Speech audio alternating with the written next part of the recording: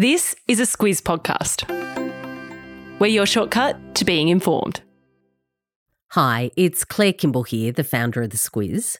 This week marks 6 years of putting out the Squiz Today podcast, and I just wanted to say a huge thank you for listening. If you love what we do, and we hope you do, please tell your friends about us. It's all the birthday present we could ever need. Good morning, I'm Alice Dempster. And I'm Claire Kimball. It's Friday the 18th of August. In your Squiz today, the Matildas look to the future, Canada's weekend fire warning, Vale Michael Parkinson, and some slammin' country songs. This is your Squiz today.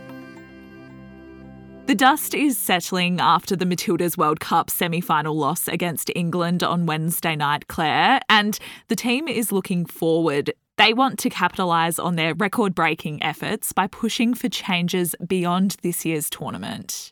That's right, and Captain Sam Kerr has called for more investment in the sport. There's been quite a bit of talk about money. She says that Australia needs funding in our development, we need funding in our grassroots, we need funding everywhere, she says. She hopes that the World Cup really changes things for the sport in Australia because she said that the legacy you leave, it's not what you leave on the pitch. So she certainly wants the Matildas to be part of that. It's fair to say that the tournament has already made quite a mark. As far as Women's World Cups go, it's the best attended ever. It broke ticketing records after 1.5 million tickets were sold by the first week. That number has risen to more than 1.7 million tickets by last week. It's also the best attended in terms of teams.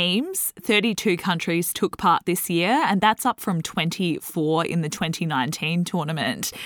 And Claire, there's also been a lot said about the Matildas' ability to unite Aussies in a way that really hasn't been seen since the 2000 Sydney Olympics. Yeah, I'm sure plenty of people with eyes on sport will name their favourite moments, but certainly in terms of capturing the big public attention, it really has been a moment. And it's certainly reflected in the TV numbers as well. The Matildas game against England that was broadcast on Wednesday night, it reached a total audience of 11.5 million viewers, which is just extraordinary. It made it the most watched TV program since the current rating system started back in 2001. And it's not over quite yet. The Matildas will play Sweden tomorrow at 6 p.m. Eastern Time. They're battling for bronze, and coach Tony Gustafsson says the team will dig deep to make Aussies proud. And at 8 p.m. on Sunday, the final will kick off between England and Spain. Come on, Spain, I reckon. Yeah, totally. We're still holding a grudge against England, not letting them off that easily.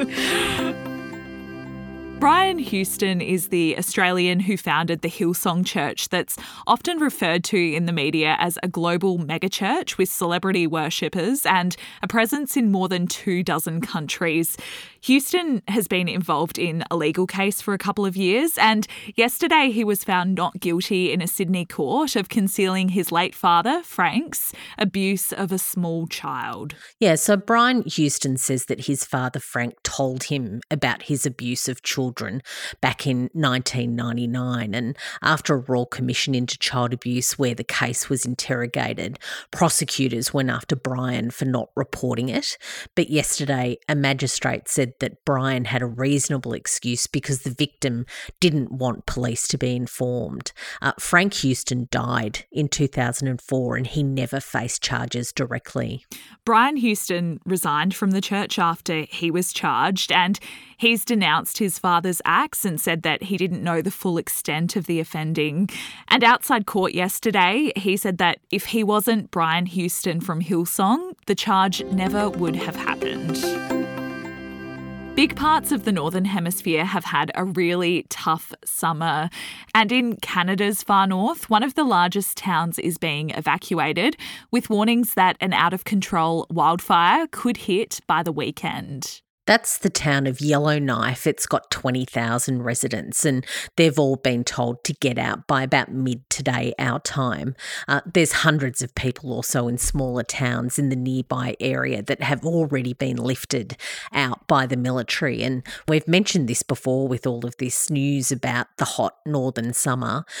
Canada's had its worst ever fire season. There's been about 5,500 blazes and it's burnt through an area that's roughly the size of Greece. So fingers crossed this weekend those people in that area stay safe. And Claire, officials in Hawaii have warned that about 1,300 people are still unaccounted for a week on from the Maui fires. US President Joe Biden and his wife Dr. Jill are set to travel there to survey the recovery efforts on Monday. The iconic British broadcaster Sir Michael Parkinson has died peacefully at home after what his family says was a short illness. He was 88 years old. Parky was how he was known, very affectionately by people who really did enjoy what he did. He was the son of a miner and he was from Yorkshire and he was steered towards a white-collar career. And it was found that he had a talent for writing. He worked for newspapers before making his way into television, and that's where he made a really big impact. He ultimately helmed his famous self-titled chat show, and he famously said that chat show genre, this is the classic quote, was an unnatural act between consenting adults in public. He had this very gentle and disarming style, and it saw him really get the world's most famous politicians and actors and sports stars and plenty of others on his show for the 30 years that he was on air. Comedian and broadcaster Stephen Fry said that being interviewed by Parkinson was impossibly thrilling and that he was always 100% himself on camera and off. Parkinson was also a cricket nut and he was in Australia a lot over the years for things like the Ashes series. He once said that he considered Australia a second home. This week, our podcast is brought to you by Aware Super. Sometimes it can feel like retirement is a long way off, but whether it's 2 years or 20 years away, it's important to make sure your super fund is working for you. Aware Super is one of Australia's largest super funds and offers heaps of free tools and tips on its website for Aussies looking to get their super sorted and put a plan in place for their retirement. Read the PDS and TMD at aware.com.au. If you're a fan of country music, you've probably heard of Morgan Wallen, or if you listen to commercial radio, you might have heard of his hit song Last Night once or twice. It's getting loads of playtime at the moment, so much so that it's broken a big record in the States, Claire. Alice, I reckon every time I hear the radio, this song is playing. It is getting heaps and heaps of airplay, and what has happened is that it's just marked its 16th week at the top of the Billboard Hot 100 chart. That's a really big deal. It's now had the longest number one run for a song that's not a collaboration by artists, so it's overtaken Harry Styles. He had a hit last year as it was, so now Morgan has that record. To take the title of the longest run in the number one spot, Morgan has to beat 19 weeks, and that was a record set by Lil Nas X and Billy Ray Cyrus with Old Town Road. And now I've got both of those songs in my head. Last Night is the latest country music song to cross over from country to pop, and there are others having similar success. Spotify says that Wallen and fellow country star Luke Combs have joined Taylor Swift, Drake and The Weeknd in the top 5 most streamed artists in Oz. And I reckon Kate is really helping their streaming numbers grow in Oz too, Claire. Oh yeah, Kate Watson, huge country music fan. Friday Lights, Claire, what have you got for us today? What we've got this weekend, I made it through the week to watch that Matildas game on Wednesday night. It's just a good old classic massacre. It takes a little bit of prep. It can be a little bit fussy. It's not necessarily a quick one, but it's not a hard one either. You just got to put aside a good half hour to get it all prepped and done. And when you do, it's great because it is just delicious. So big thumbs up and thorough recommend for a classic massacre this weekend. Yeah, so good in cold weather too. I'll pop the link to that one in the episode notes today. And Claire, you and Kate will be back with Saturday Squiz tomorrow. What have you got in store for us? So I know we've all been completely consumed by the Matildas, but there have been some other things that have happened this week. So we'll get you across those couple of things. Also a good opportunity to look forward. There's a couple of big things happening in the news next week. So one of the good things about Saturday Squiz is it does give you a good recce on the week and get you across what to look out for next week. So we'll well and truly do that this weekend. Have a great Friday and weekend, and we'll be back with you on Monday.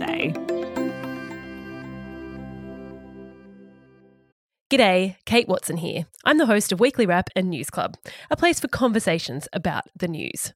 It's budget week, so I'm here to tell you about our News Club episode from last week where Claire chatted with James Chessell. He's the former Managing Director of Publishing at Nine Entertainment. He was also a staffer earlier in his career, so they have a good chat about how the budget sausage is made. Here's a small snippet.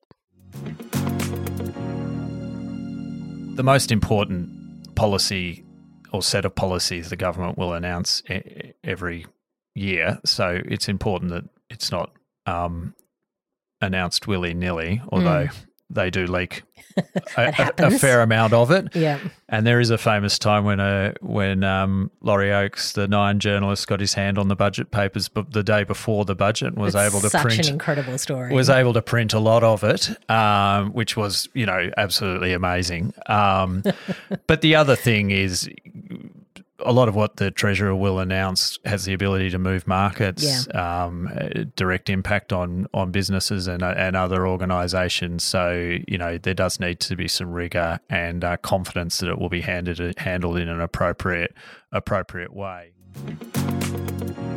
For more on that chat, just search for News Club in your podcast app or follow the link in your episode notes.